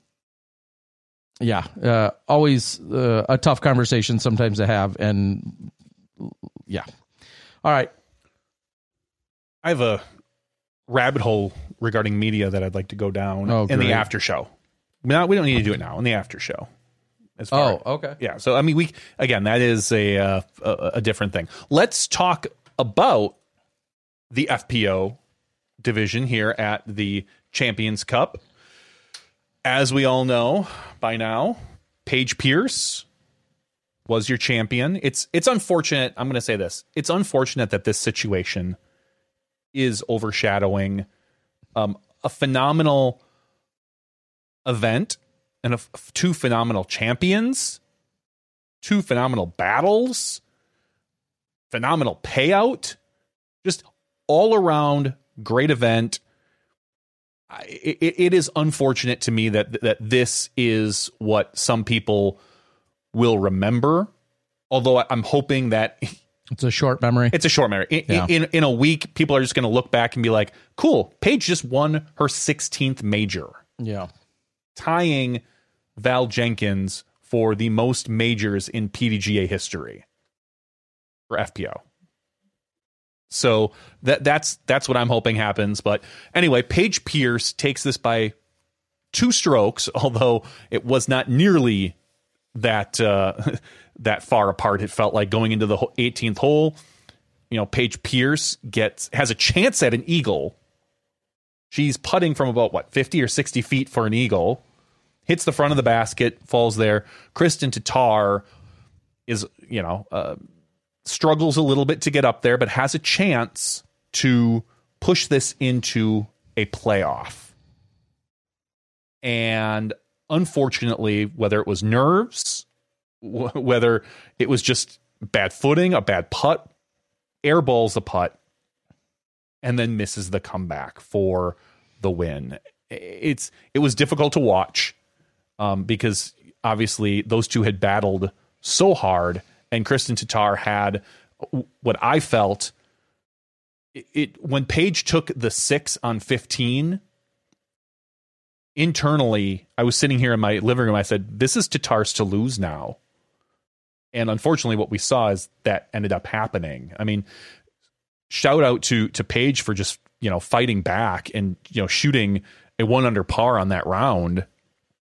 But it was a battle, and a phenomenal battle to be able to sit and take in and watch. So hopefully you guys all watched that on the Disc Golf Network or YouTube, wherever you decided to watch it. Anyways, Kristen Tatar, second place at a 7 under par. Sarah Hokom, for some people this year, coming out of nowhere, shooting a 4 under par. Just in general, a solid, pretty consistent weekend. As we know, Sarah is very strong in the woods. She tends to, what she lacks in distance, she makes up for in accuracy. And that is a benefit here at WR Jackson, as well as a lot of other wooded courses. So for those of you that were kind of looking down the leaderboard the last few weeks and counting Sarah Hokom out, we're just getting into Sarah Hokom season. So kind of cool your jets. My favorite FPL player, Owen Scoggins, shooting a 2 under for the weekend, taking 4th place. Owen, you got to love someone who can play in the Masters division and still is, while she wasn't ever really competing for the win, it felt like she was always there for a podium spot. That was what some of the battle was. So shout out to Owen. Just a pleasure to watch on screen. The story, kind of like Paul Macbeth, stealing a little bit of the headlines in MPO by shooting 16 down. Katrina Allen coming up with a scorching 7 under par on that final round to kind of crawl back up into 5th place. Yeah, I mean, there's really nothing that, like you said, there's some parallels in the sense that, save the best for last of her 4 rounds. She had really struggled, though. I feel like through all 3 of the previous rounds. Actually, I'm not sure how her third round was, but I know she really struggled in rounds 1 and 2. So for her to come back the way she did in round number 4, certainly impressive. Yeah, she struggled in round 3, struggled in round 1 and 2. Well, round 1 was kind of blah. It was an even, which is just okay. It's an average round for most of the FPL competitors. It was rounds 2 and 3 where she really had issues. She shot a 3 and a 4 over, as you said, and then just to take all those strokes back on the final round by shooting a 7. Yeah. So congratulations. Jumping up mightily again in a very similar way that we saw take place by one of our best over in the MPO side. So that was great to see. And then, continuing to have a good year, Valerie Mandujano, not necessarily quite as high up in the finishes as where she's been the rest of the year, but she's also set a pretty high bar here in the early going of the season. So to see her come out, still have a really solid performance. I don't think a lot of people were surprised by that by any means. I don't think anyone was surprised by that. But then also seeing her sister a little bit more competitive with her. I believe they were tied going into the final round, and then, or maybe the second to last round, they were tied. Round. And then they shot the same score in the final round, but then ended up having just a 2-stroke difference between the two of them as well. So yeah, Valerie and then Alexis Mandujano. Yeah, rounding out. And let me just say, taking home probably the most hardware of the weekend, 8th place, Natalie Ryan.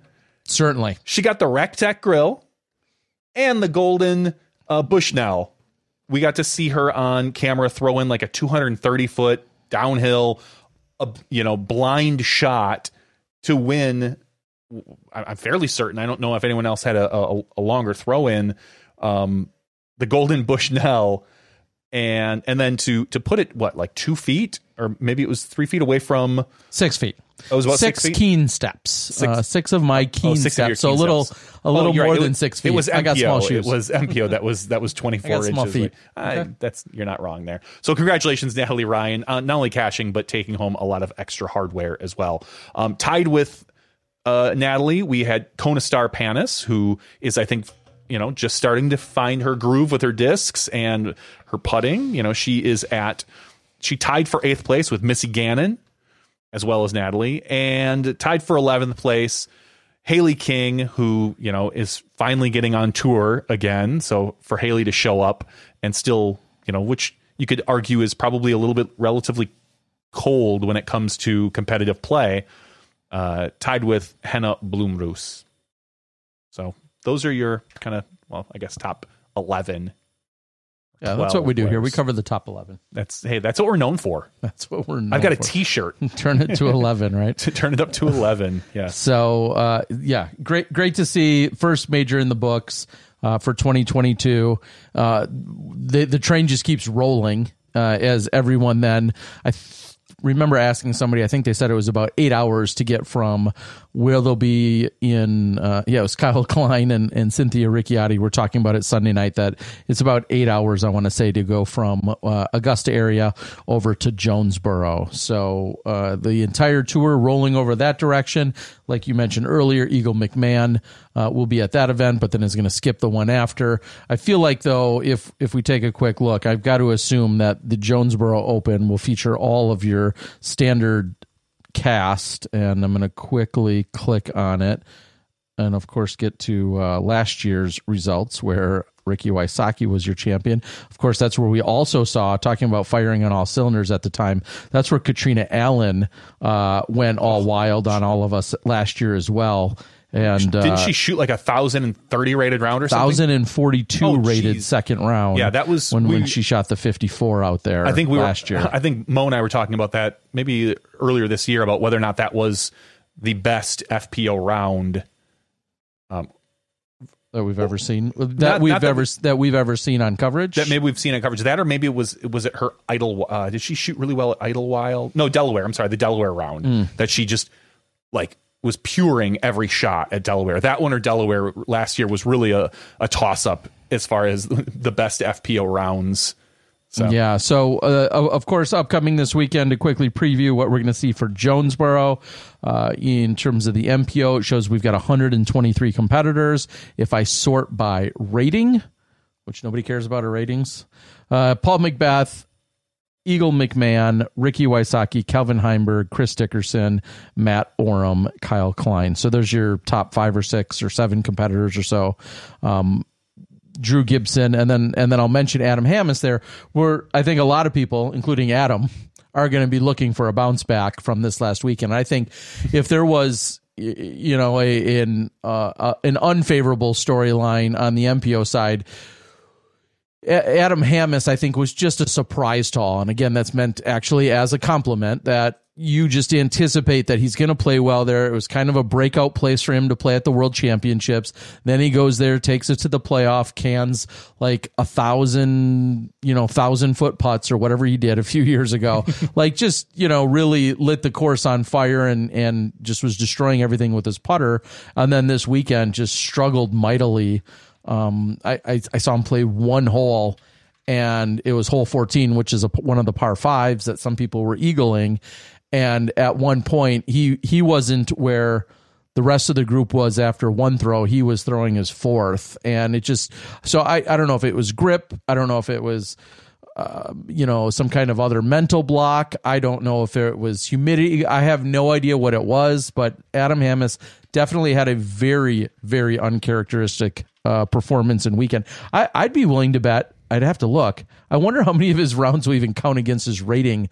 They were likely so far below his standard deviation or outside of it because he struggled so mightily out there. I don't know. When it's one, I feel like that's easy to discount. But if you have 2 or 3 of them, I feel like one of them is going to hit. Like, I understand standard deviation, but we'll see. Yeah, so Adam Hammes, just look to see him have a big bounce back is really what I'm suggesting there. I wouldn't be surprised whatsoever, obviously, as one of the best players in the field, one of the top 10 players in the field. You'd expect him to have a good weekend this weekend.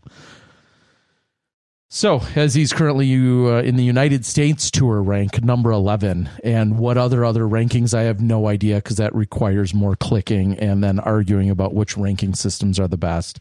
And I just want to also then throw out this, along those lines, I'll throw out a little bit of a disclaimer and say, if I'm ever unfavorably discussing your rating or ranking, it's not because I'm taking that out on you. It's because there's too many rankings to keep them all in check. So if it sounds like I'm dismissing. That's a great word. If I'm dismissing a particular ranking, it's probably because I don't even remember which ranking it's from, and now we can just throw them all up in the air, and you pick which one is your favorite one and pick which one is your highest one so that you can reference it, because I'm sure there's going to be plenty of that. Rob, appreciate it. Thank you so much. Thank you for the super chat, Rob.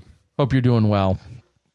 Oh, he says, speaking of bounce backs, bring back Dynamite. Oh, I had a talk with Dynamite the other day. Did you? Did you tell him that he's missed on the I podcast? did, and we had a lot of great conversation, actually, as I was heading, I believe, from from Atlanta over to Augusta, so it was before the event. And the only tease that I can throw out there is we came up with a pretty clever idea for a segment I should be doing on my Disc Golf Guy channel, and I'm just gonna have to leave it till I someday produce it, and that's where I'll leave it. But that's a little bit of a tease. We won't see it for a long time. Yeah, you may not. The best part is it's not it's not fully timely. So whenever it happens, it's going to happen, and it's certainly not sequential. So, but I do think we came up collectively with a pretty good idea. So looking forward to that. And it is worth reading since I was just referencing him. Swimmy Dude, that's the login on the YouTube, says, I helped scored during his rough round 2. He was just barely off all round. I can't say beyond what was going on in his head, but he was off by feet. He wasn't off by feet. He was off by inches. And as we any wooded course, we said it last week. Sometimes it's better to be off by feet than it is inches, because you're off by an inch on the fairway and you're going to take a nasty kick. If you're off by a foot, you might hit a tree dead center and just drop. How many times that final round did we see somebody get a kick that ended up right in the middle of the fairway? Yes. I could not believe some of the luck that, and it wasn't one particular person. It was a few of them. You're just like, and everyone at home is thinking, that never happens to me. Yeah. And then I did see one or two that just went really south. So kick and just Joe Henderson's out there saying, catch y'all later. I hope everyone just allows this to be a learning movement and move on from the time. Thanks, Joe. Joe, appreciate that.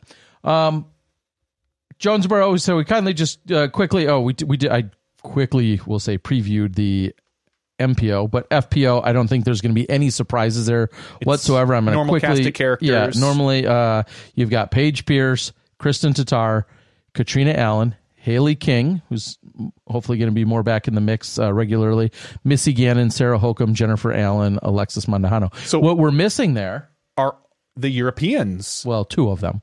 Yeah.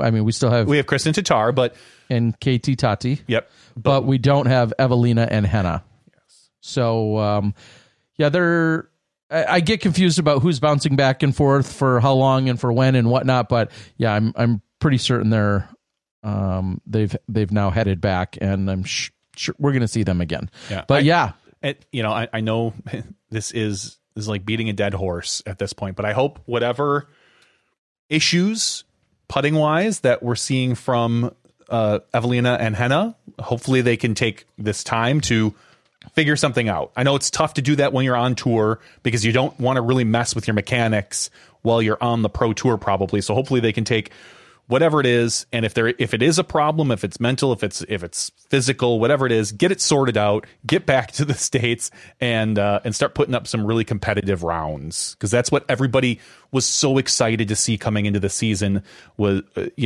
Paige, Kat, Evelina, Henna, Tatar, Gannon, King, like just everybody was excited to see that group of women really, busted out this year. And it kind of has still felt like, for a long time, it kind of felt like the Kat and Paige show, with Tatar kind of still maintaining like third, fourth, second, but not ever really getting to first. Obviously this weekend is a little bit different with Tatar and Paige fighting it out, but still Paige still came out on top. We still have not seen one of the European women take home a victory.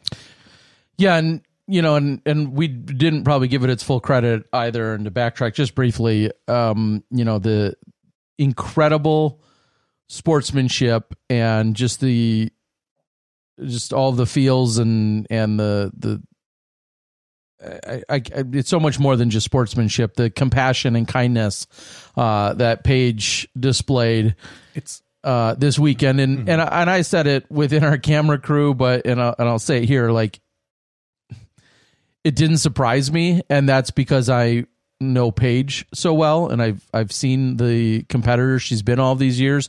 Nonetheless, the gesture is obviously still incredible, but as kind and gracious and compassionate as it was, I also wasn't surprised by it. That's Paige, and that's really what led me to my first question when she kind of threw me for a loop in the extra activity that went down.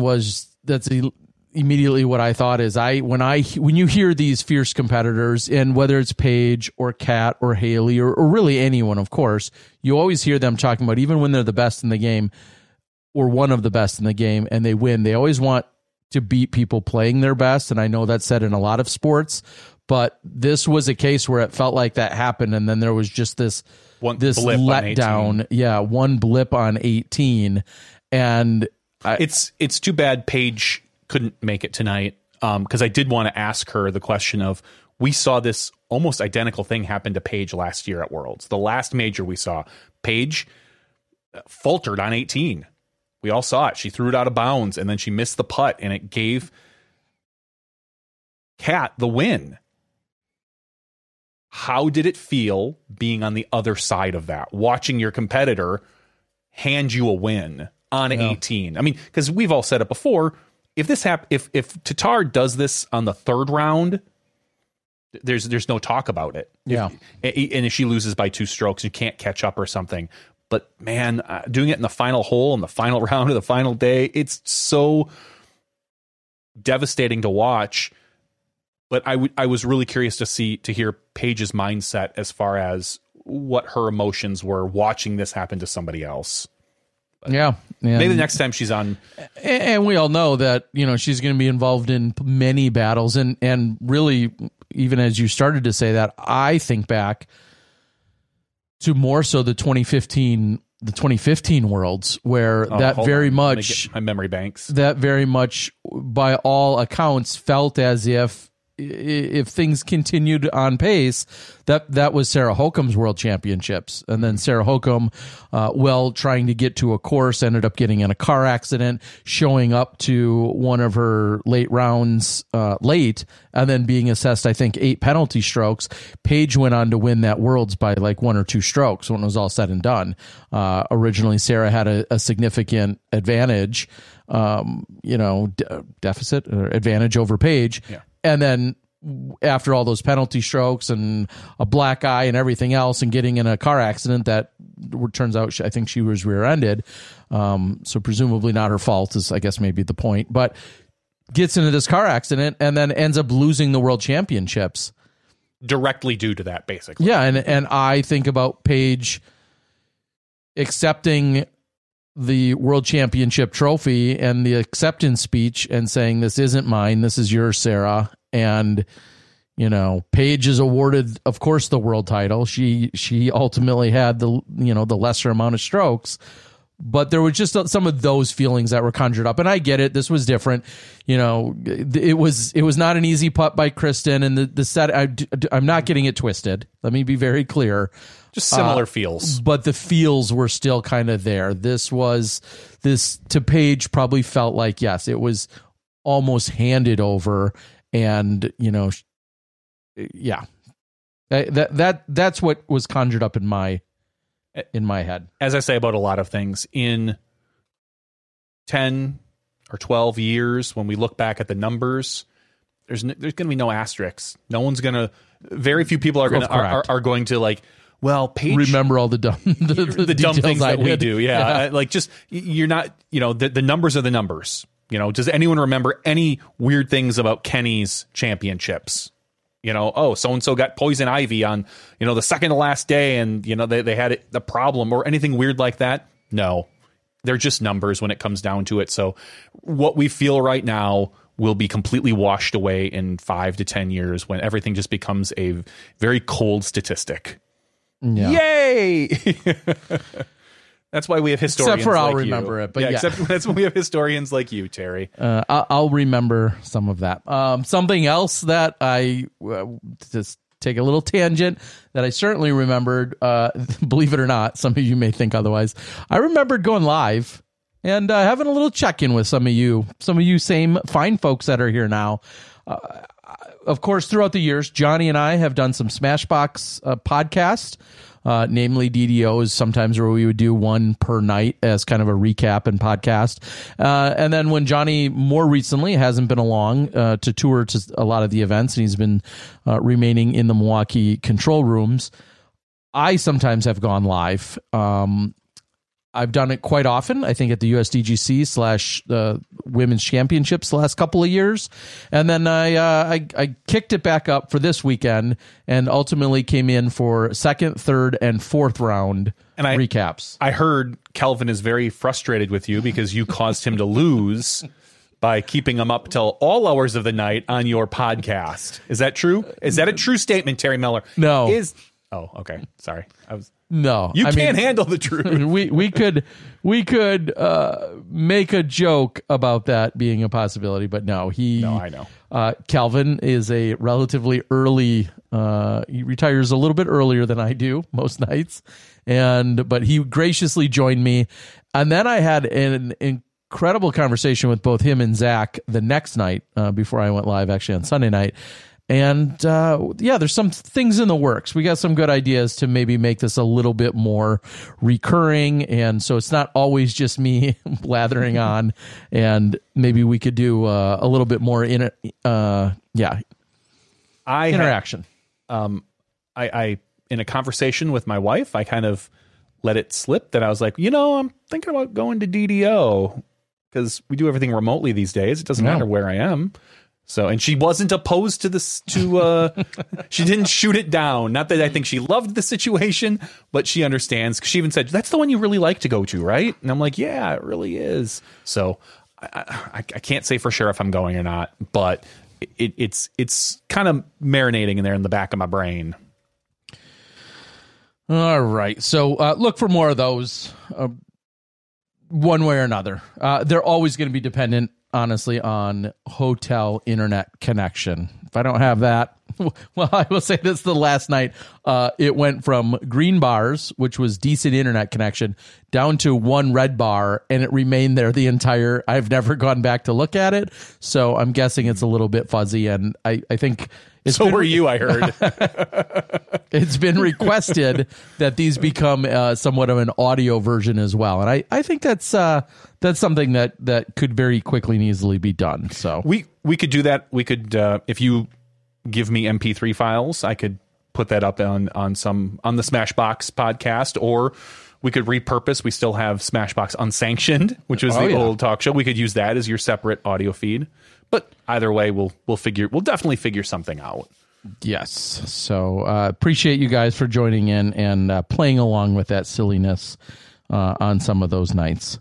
Should we wrap this up and get into some after show? It is, what is it? It's almost 11 o'clock. Holy cow. It looks like it's time. And I've got 13,000 my disc in a boxes to pick up tomorrow. Ooh. Yeah. It's a whole van full. Tomorrow morning, I've got a friend, Jason Sanfilippo, who's a disc golfer, coming over to the house to do some more work on a patio, as well as somebody to take a look at my boiler. So, it's all going to be at 8 a.m.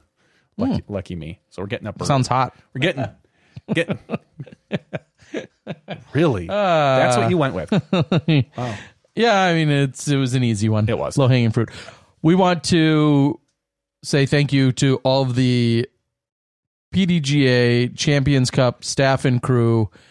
We know they work tirelessly. Bushnell, the presenting sponsor, along with RecTech and Dynamic Disc, Latitude 64, Westside. I know they were all big, huge supporters and sponsors. Disc Golf Network, partnering up and helping present this major in the way they did, along with all the post-production companies. And I'll extend the thanks because I never really got a chance to Ian and Philo and then Ian and Elaine all in the booth. It was a lot of fun to do what I could to bring you some sideline stuff, but just the fact that we were here and being able to present this major, I thought was pretty historic in its own right. So thank you to everyone that tuned in and was part of it in any capacity and enjoyed themselves with it for this weekend. The whole control room, doing what they did. These are some long days to present, 2, 4.5 hour rounds, back to back. They make for really long days out there. So the camera crew, namely, working physically harder than anyone else out there. Yep. And a big tip of the hat to all of them. I'm still amazed always at the DGN camera crew.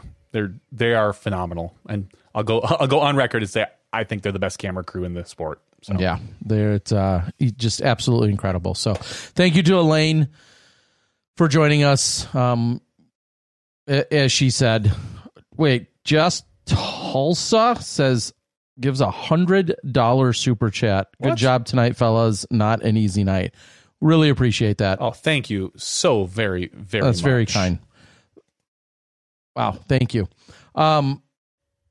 Really appreciate Elaine. I in all transparency, I reached out to her today, said, hey, we'd love to give you a platform. If you want to state your case, if you want to state your position, your reason, your logic, we want the world to at least hear those details.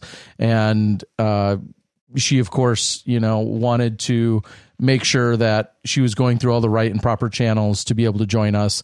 And when it was all said and done, she took the bold move to then, sit here and face a few of the questions.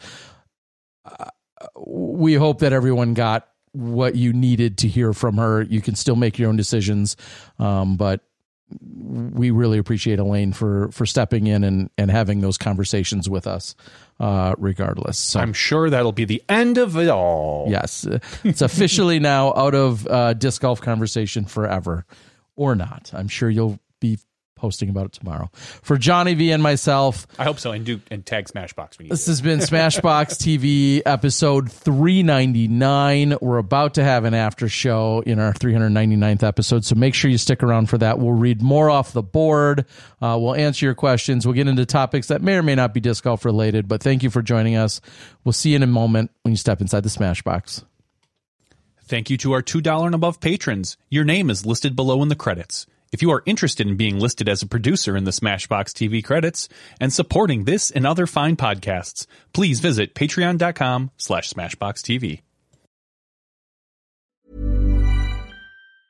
Planning for your next trip? Elevate your travel style with Quince. Quince has all the jet-setting essentials you'll want for your next getaway, like European linen, premium luggage options, buttery soft Italian leather bags, and so much more. And is all priced at 50 to 80% less than similar brands. Plus, Quince only works with factories that use safe and ethical manufacturing practices. Pack your bags with high-quality essentials you'll be wearing for vacations to come with Quince. Go to quince.com/pack for free shipping and 365-day returns. Mom deserves the best, and there's no better place to shop for Mother's Day than Whole Foods Market. They're your destination for unbeatable savings, from premium gifts to show-stopping flowers and irresistible desserts. Start by saving 33% with Prime on all body care and candles. Then get a 15-stem bunch of tulips for just $9.99 each with Prime. Round out Mom's menu with festive rosé, irresistible berry chantilly cake, and more special treats. Come celebrate Mother's Day at Whole Foods Market.